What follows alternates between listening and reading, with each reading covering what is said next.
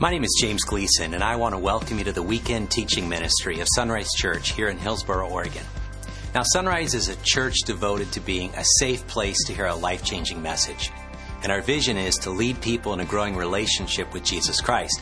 And so every weekend we share a message of hope from God's Word, the Bible.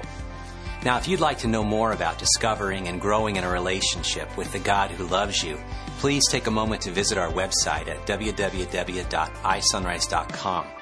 Now, from there, you can learn how to connect with the God who loves you. Then you can learn how to grow with others along the journey of life. You can learn to develop a heart to serve the least, the last, and the lost. And finally, you can learn how to lead others to know Jesus Christ on this journey of disciples making disciples. And so now I invite you to follow along with our weekend message as you discover the heartbeat of God.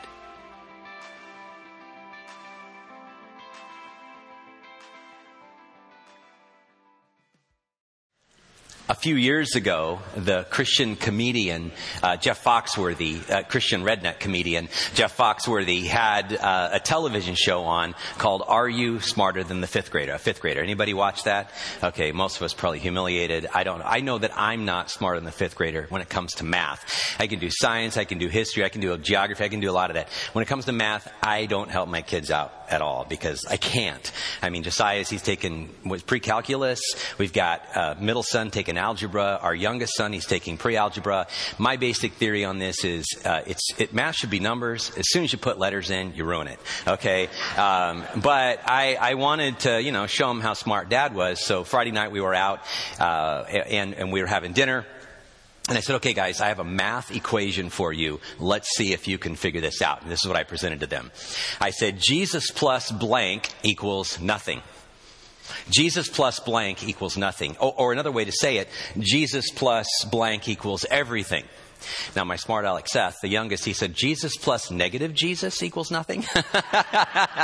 And I almost cracked a rib laughing. Thanks, negative Jesus. I've never thought about Jesus plus negative Jesus, but he's a little cerebral. Okay, and I thought, no, it's not negative Jesus. Jesus plus blank equals nothing. But Jesus plus blank equals everything. What is that? And this, my friends, is the message of the book of Galatians. And it is simply this. It's Jesus plus anything equals nothing. Jesus plus church attendance, Jesus plus seriousness in your faith, Jesus plus good works, Jesus plus, you name it, Jesus plus religion, Jesus plus anything. If you add anything to Jesus, you don't have the message of Jesus anymore. The message of Jesus is faith alone in what Jesus has already done on the cross for you. That is salvation. That is it. If you just, add nothing to Jesus, you get everything, though. If you and I could stay true to the simple message of the gospel, the good news, which is this, that everything we need to have a right relationship with God has already been done for us. You see, the religions of the world, all the religions, you can distill them all. Even Christianity, if that becomes your religion, okay? Religion is our attempt to get to God. C.S. Lewis described it this way. We're all in a box. Our existence is in a box. And we know that there's something outside of this box, and we long for getting out of that box and connecting with this God. And so we try to climb out of the box. That's religion. Christianity is God getting into the box, coming into our existence, God in the flesh. You could spell all the religions of the world with two letters, D-O. It's what you do. That's how religion works. You do this and you do this. It's all about works. It's you have enough works and then you will get whatever the religion tells you. But Christianity isn't D-O. It's D-O-N-E. It's done. It's already done.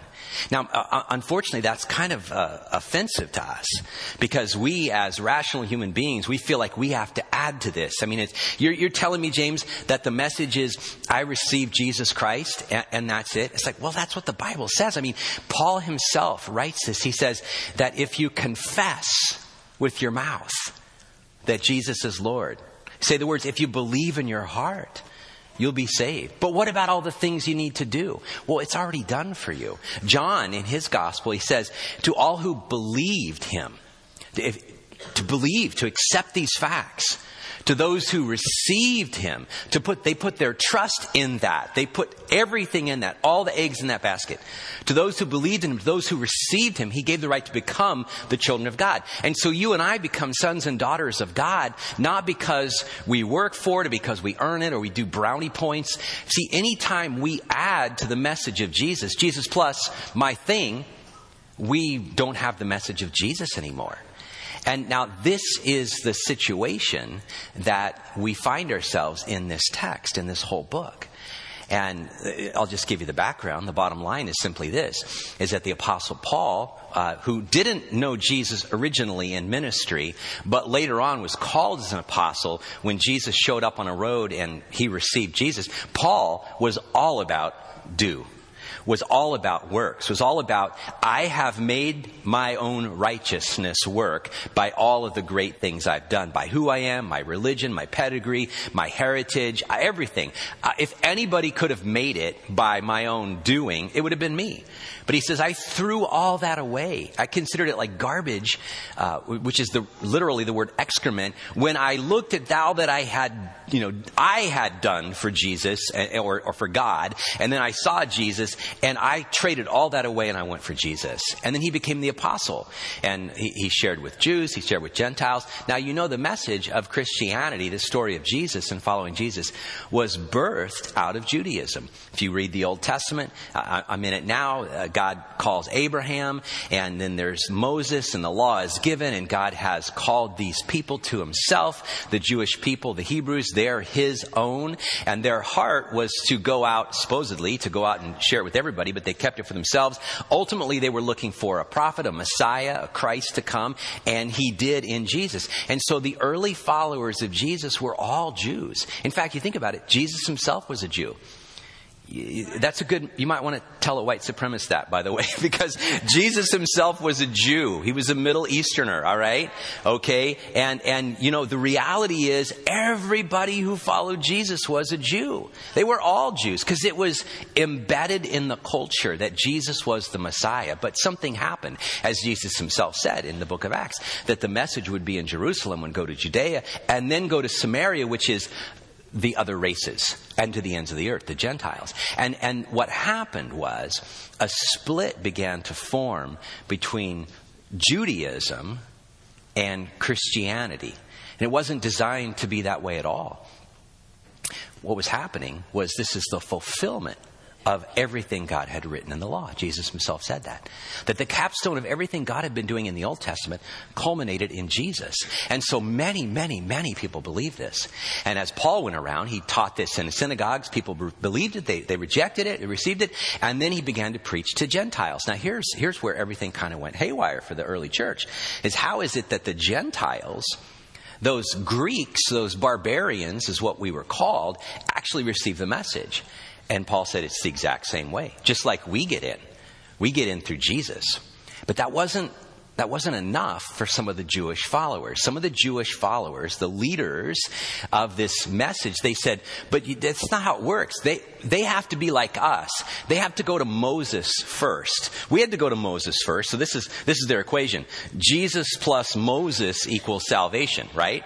Or Moses plus Jesus, right? And so all these people that are Jews are getting frustrated because, we had to obey the laws. Now, see, everybody knew this. You read the Old Testament. All the people around the Jews knew this, that there were certain laws. There were certain cultural identifiers. Things like eating food that was kosher or that had been blessed by a rabbi. There were clean foods, unclean foods. You have to eat only clean foods. That's a law. Okay, males have to be circumcised. All males have to be circumcised at birth or at conversion. Males have to be circumcised. Bottom line, you have to obey the 613 laws of Moses. You have to adhere to all the laws of Moses.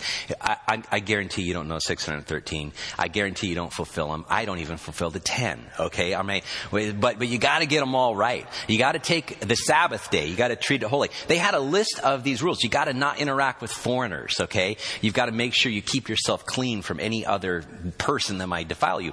Well, they said, now that you as a Gentile have received Jesus, you have to also obey the laws of Moses. So it's okay that you're coming to Jesus, but you have to go to Moses first. Now that is the controversy of the book of Galatians, or actually of the whole early church. And the book of Acts, you see it in Acts 15, this whole tension of, now, we're all Jews. We're the leaders. This has been birthed out of our own heritage, our own race and religion. And yet people of a different race and of a different religious belief or even non-religious belief, they are now wanting in. And what do we do about that? Do they go? Can they go straight to Jesus? And that is Paul's argument. Well, as he goes around and plants churches in this area of northern part of Greece, around Turkey there, you see all these churches explode. But what happens is they begin to be birthed and explode, and the gospel message go out. These people called Judaizers, who are believing in Jesus but also following all the laws of Moses, are coming into the churches and saying, oh, you brand new believers, I'm glad you received Jesus, but there's an Old Testament you have to adhere to. You have to be circumcised as males. You have to eat only kosher food. You have to obey all the laws of Moses. You have to make sure you honor the Sabbath. You have to do all of these things. And Paul is angry. He's absolutely livid because what they're doing is saying Jesus plus fill in the blank plus Moses in this situation is what it takes. See, my friends, anytime you add anything to Jesus, you don't get Jesus anymore. You dilute the message with even one little thing. Now, we're scratching our heads going, that's nice and all, but I don't even know any Jews, and none of the Jews are coming to me telling me to obey the law of Moses, so how does this apply to me? Well, here's what I want to say. I want to say that we, as a church, Christians, we're our own worst enemy with this. Because even though the primary application really isn't applicable anymore, because it doesn't exist, the reality is, church people do this all the time. Christians do this all the time. We make Christianity a religion. We come up with our own rules. We come up with our own requirements. We come up with a list of do's and a list of don'ts. And we go, oh yeah, you can come and receive Jesus, but then you have to sing the songs that we sing. Because if you sing any other songs, you're accursed. All right? We follow Jesus, no problem, but you have to like the music we like. And our music can't have certain instruments and can't be done a certain way. All right? Well, okay, you can accept Jesus, you can follow Jesus, but then when you come to our church, you have to dress a certain way. This is the lifestyle. My mom grew up in a religious culture, where, people were followers of Jesus, no question, but it was, now you women can't wear makeup, because if you wear makeup, you're a harlot, you're a Jezebel. Okay? And so my mom, at 15, ejected from the church because it was a bunch of religious rules. Women, you can't wear jewelry. Any women wearing jewelry? Because, oh my goodness, you are in trouble. Our ushers are going to come find you. Because if you wear any adornment, you're not honoring God. See, we are so good at that. For her, it was like, you can't go bowling. Like, I'm not even good at bowling, but I'll go and have fun. But bowling is not spiritual because, Jesus never bowled. I don't know. You can't play cards because that might be gambling. You can't do anything that might resemble what other people do because you have to so set yourself apart. The length of the skirt and the dress, that still exists today. Now, even in our culture, though, even in our modern church era, we still wrestle with this tension because we end up in a situation where we don't, we laugh at those things. We don't have those, but we still have something. We still have, but you need to know the things that I know.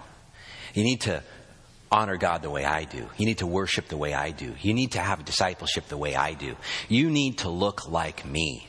And my friends, anytime any of us add to the message of Jesus, we don't get the message of Jesus anymore. Now, the tension still exists. What about the role of works in our life? Faith plus works equals salvation? No. We'll see this in weeks to come, that the Apostle Paul is very clear. It's faith in Jesus alone. Then you've got a guy called James, Apostle James. He writes, brother of Jesus. He writes and he says, but you've got to have works. That's a tension. But it's an easily solvable tension. It's something to really understand when you realize that when you have faith, you will evidence it in your life. But if you say, all that I'm doing for God evidences my faith, you might not have faith because you could just be a clone. You could just mimic the behavior of every person and have all the outward appearance of works, but not have any true inward faith. So what we will wrestle with week after week after week is this tension. What is the gospel, and do we have it? And are we twisting it or turning it around or turning it inside out? Okay, that's where we're at. If you weren't with us last week, that was the message. So there you go.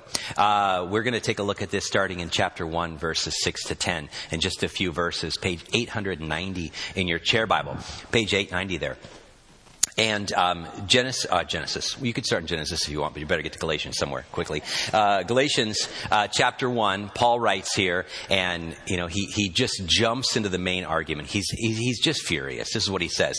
He says, I am shocked that you are turning away so soon from God, who called you to himself through the loving mercy of Christ. You are following a different way that pretends to be the good news, but is not the good news at all. You are being fooled by those who deliberately twist the truth concerning Christ. See, Paul's angry. And he's not just angry about a minor issue here. He's saying everything that we believe and hold dear hinges on this conversation. Do we have faith in Jesus alone? Our world has developed a philosophy, a theory that says you can do whatever you want and everybody should accept that. Everybody should tolerate that. Everybody should be, giving enough space for you to be who you are and do whatever you want and believe whatever you want. Even in Christianity, we have that. People who say, yes, I'm a follower of Jesus. And I believe that Jesus is the way, the truth, and the life, as he says in John 14:6. But also, and then we add to that. We do that all the time. We go, of course, I'm pretty confident in what I believe, but that's for me. And I don't want to actually impose that on anyone else because whatever they want to believe in, that's for them. But you can't have, that's not even logical because it doesn't work in any other realm of science. Any other realm of physics, you can't do that. If it violates a law, it violates a law. And so what we have here is we have one of the most evil things we could do to a person is to say that, let me share with you my version of God that's different than the real God. Some versions of God are, well, he's a grandpa God. And he's up on that porch. He's a little senile, can't quite hear you, and he's drooling a little bit. But all he is a God of love. So as long as you love, you can do whatever you want. It's like, that sounds great, and it would make great songs and great Pepsi commercials, but it's not the truth. Some people say, well, God is a tyrant, and he's just vigilant on his anger, and he wants to smite people. And it's like, have you been smote yet? You know what I mean? Because he will smite you, and he wants to lash out at you, and any bad thing you do in your life, he's going to destroy you. He's an angry tyrant God. And that's not how the Bible presents God. There is a God that says, if you jump through all my hoops, if you do it exactly my way, don't miss any of them, then you'll follow. See, one of the most evil things we could ever do is introduce people to the wrong God.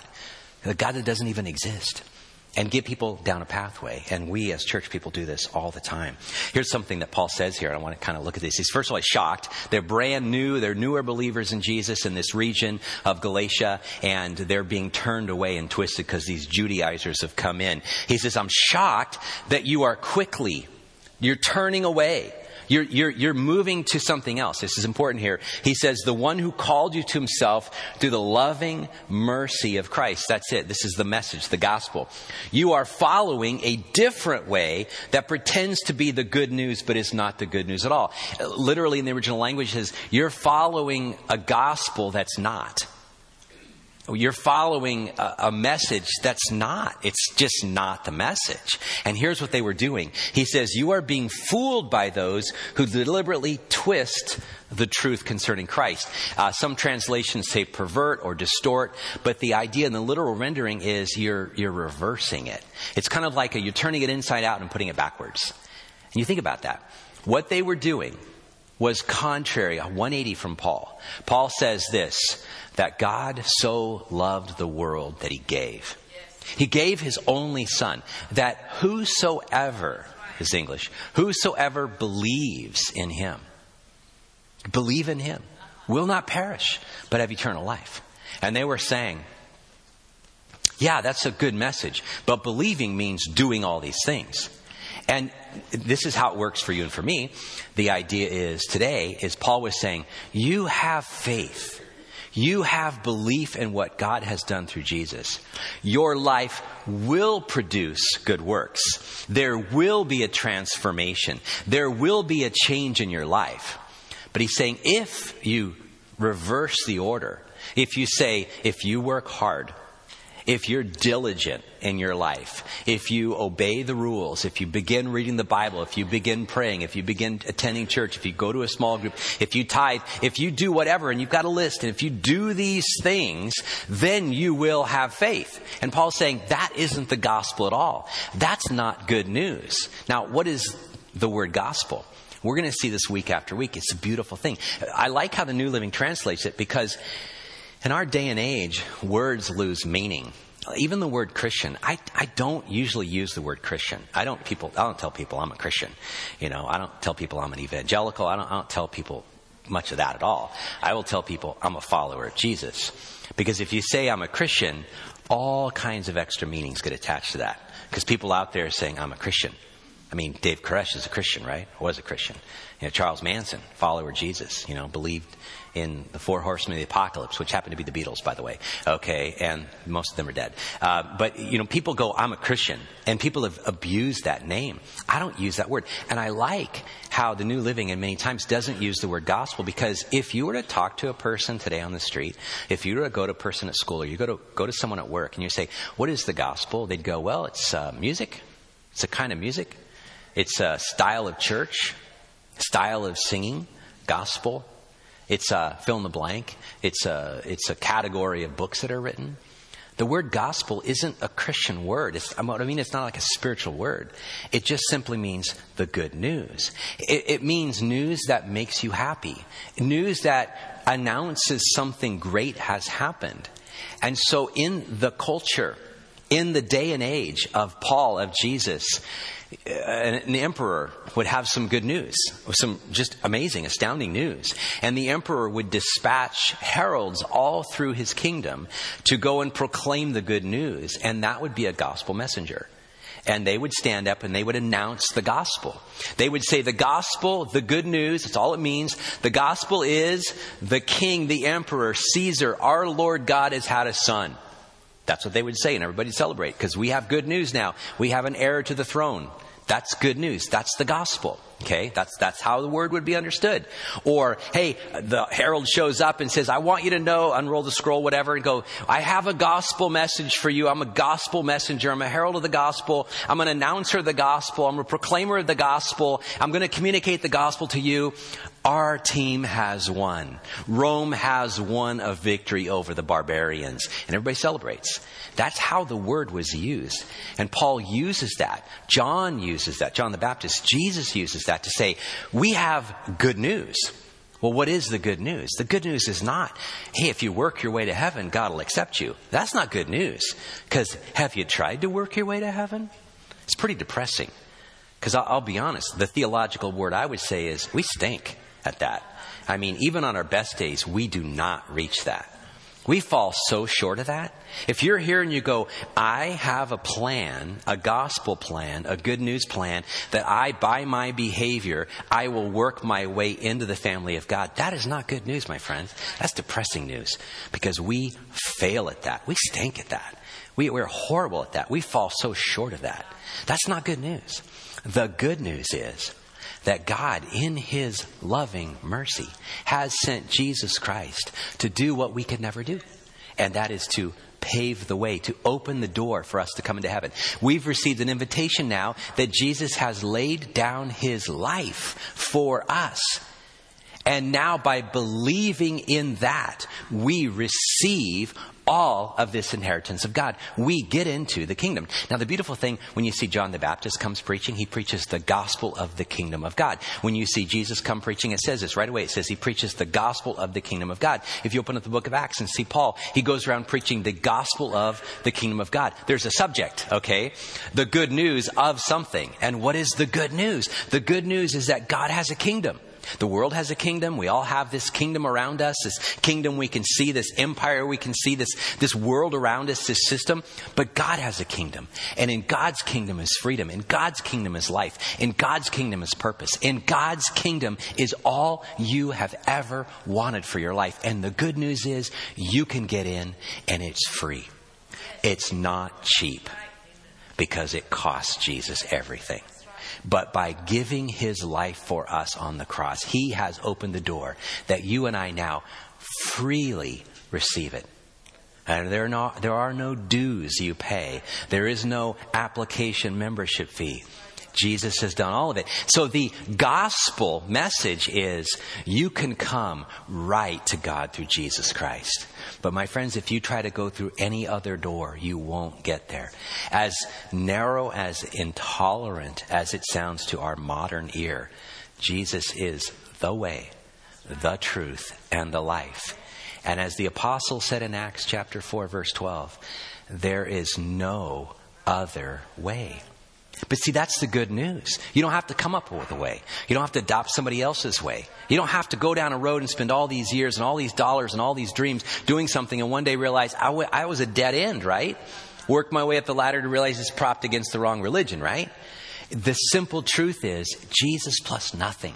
But see, they were twisting it and turning it around. They were reversing it, turning it inside out. And they were saying, the good news is you do these things and then you'll receive God's favor. Man, my friends, that's religion and that's depressing. And you don't want to be any part of that.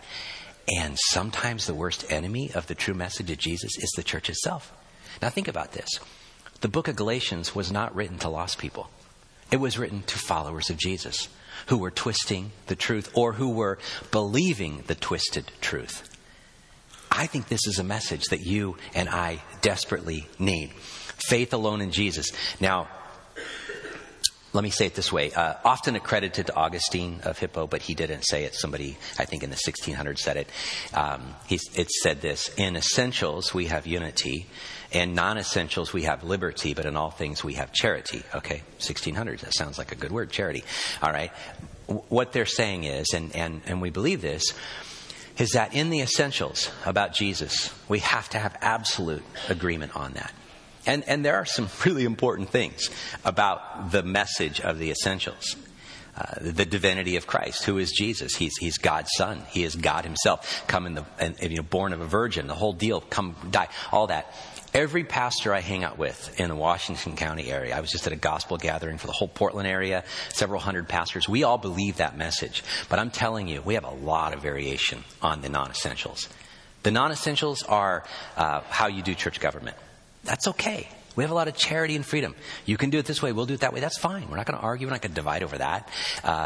Certain things, obviously, certain spiritual gifts, whether it's like the sign gifts or speaking in tongues or healing or whatever, that's great. I spend a lot of time. In Cuba, we work with two groups of pastors, Baptists and Pentecostals. There are three groups in Cuba, Baptists, Pentecostals, and Catholics, okay? And so in our group of 35 pastors, we have a list, about half are Baptists, half are Pentecostals. I love them both. That's great. I align myself more with the Baptist guys, but it doesn't matter because we're all brothers and sisters in Christ here, right? And it doesn't, that's a non-essential to me. Whether you reflect this or reflect that, or how you do certain things, or why you do certain things. But in the essentials, we have to have absolute certainty that these are the things. Because if we no longer have Jesus as the way, the truth, and the life, we're not even on the same playing field. We have left the message. And so what Paul is saying is, these people, this is not a disputable matter. This is an essential matter. You can't have charity. You can't have love on this one. You got to fight for this one. And Paul is fighting mad. He goes on to say this as he goes to the next text. The next screen. Here we go. Let God's curse fall on anyone. That's pretty strong. He starts with it and ends with it. Let God's curse. That is an Old Testament thing that you want to be careful of, okay? The word is anathema. Let God's fire and brimstone basically fall down on anyone who says differently, all right? You don't want to curse people, all right? There's a serious situation with that. Jesus says that. But Paul is willing to risk everything. He says, let God's curse fall on anyone, including us, myself included, or even an angel from heaven who preaches a different kind of gospel, good news, than the one we preached. Isn't that fascinating? This is one of the earliest of any of the letters that were written. James was written earlier, we believe, and then Galatians was one of Paul's first letters. He says, even if an angel showed up and gave you a different way. Have you ever studied world religions? Have you ever studied cults? If you, just even a cursory glance would show you that so many other beliefs are birthed out of an angelic visit. We know that when Satan shows up, what does he show up with? A little short guy, fat, big tail, pitchfork horns, right? He's red, right? No, he's not. Why is the devil red? You know? He shows up as an angel of light. The Bible says he shows up as perfect truth, but he's deviated from the truth. What did he say to Adam and Eve? Oh, God's bogus. No, he goes, did God really say? You got it almost right. God missed a point. 99 of them are good, but the one point is this. That's what religions do. That's what cults do. Around the world today, there are so many belief systems different than Christianity, true Jesus, and they were formed by a leader or an angel that revealed the message. Would we be surprised? Paul already told us, if even I were to show up and give a different message, let me be cursed. If an angel from heaven who preached a different kind of good news than the one we preach to you, I say again what we have said before. It's kind of funny when you read Galatians, like, when did you say it before? Well, the last sentence. Okay, I like this because he's pretty serious here, all right? He calls down curses, he gives the message, he goes, I'm going to give you the message again. What, because I can't read? Just in case you missed it, I'm going to say it again. I love this. I'll say it again, what I said before. If anyone preaches any other gospel, good news, than the one you welcomed, let that person be cursed. Pretty strong, pretty heated, pretty angry. My friends, what are you believing in? Are you believing in Jesus plus your good works? Paul has some harsh words for you. Are you believing in Jesus plus my way of doing things? And if anybody wants to follow Jesus like I do, they have to mimic me. They have to believe the things I believe. They have to do the things that I do. They have to look like me. Or is it Jesus plus nothing equals everything? Paul says, let's be really careful. As followers of Jesus, never, ever, ever to add to the message. Because when you add to the message, you twist and turn the message around and you reverse it. And then it's not good at all. It's not good news. It's bad news. There is some bad news. And the bad news is, apart from Jesus Christ, we are all cursed. We are all fallen, and we have fallen very far of God's glory. But that's why the good news is so good. Because we can come and receive it now with freedom and with beauty, because Jesus has done all of the work for us. And he calls us to come to him. All of us who are burdened and weighed down with our religion, all of our heavy weight of trying to earn it, and you lay that down, and Jesus will put a weight on you that is not even a weight at all. It is rest, my friends, and you can receive rest from him. Now, Paul finishes it with this, and really is kind of the bridge into next week's message. But he says this, obviously, I'm not trying to win the approval of men and people, which is good because you just ticked a bunch of people off, okay? He says, I'm not trying to impress anybody. I don't even care if people like me after this message. I only care about what God says about me, all right? So this is the message here. If pleasing people were my goal, and I would say back in the day that was his goal. He pleased a lot of people, but not anymore. I would not be Christ's servant. The good news is that Jesus and Jesus alone. God is not an angry God, my friends. He's not an indifferent God. He's not an impersonal God. He is a close God. I'll never forget this. My grandpa from Indiana came to California, to the Bay Area there, and he received some surgeries on his knees. He had been kicked by cattle early on, and he was bent over, and so he got new knees and new hips. Not an easy thing for a 70-plus-year-old person. But when it was all done, he was able to put his cane, his crutches down. And I'll never forget this. He showed up, and in church, he said, I asked Jesus how much he loved me. And then my grandpa got up, and he says, he stretched out his arms and died. That's how much Jesus loves you, my friends. If you question God's love for you, look at Jesus. If you ask Jesus, how much do you love me? Well, he will show you. He stretched out his arms and he died for you. That, my friends, is the good news.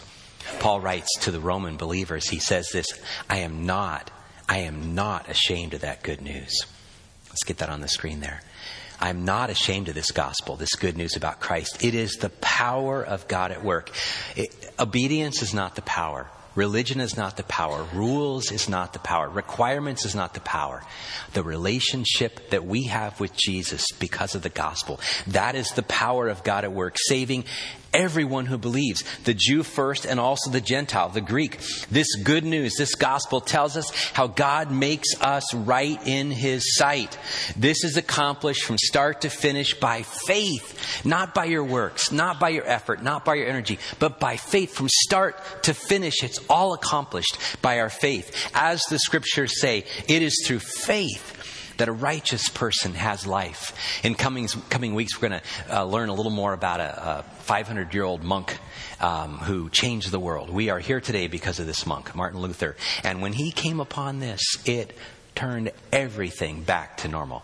Because he was believing a faith that had been reversed, had been twisted, that had been perverted, that had been turned inside out, that had been all about works, and then maybe one day when you die, you might make it to heaven.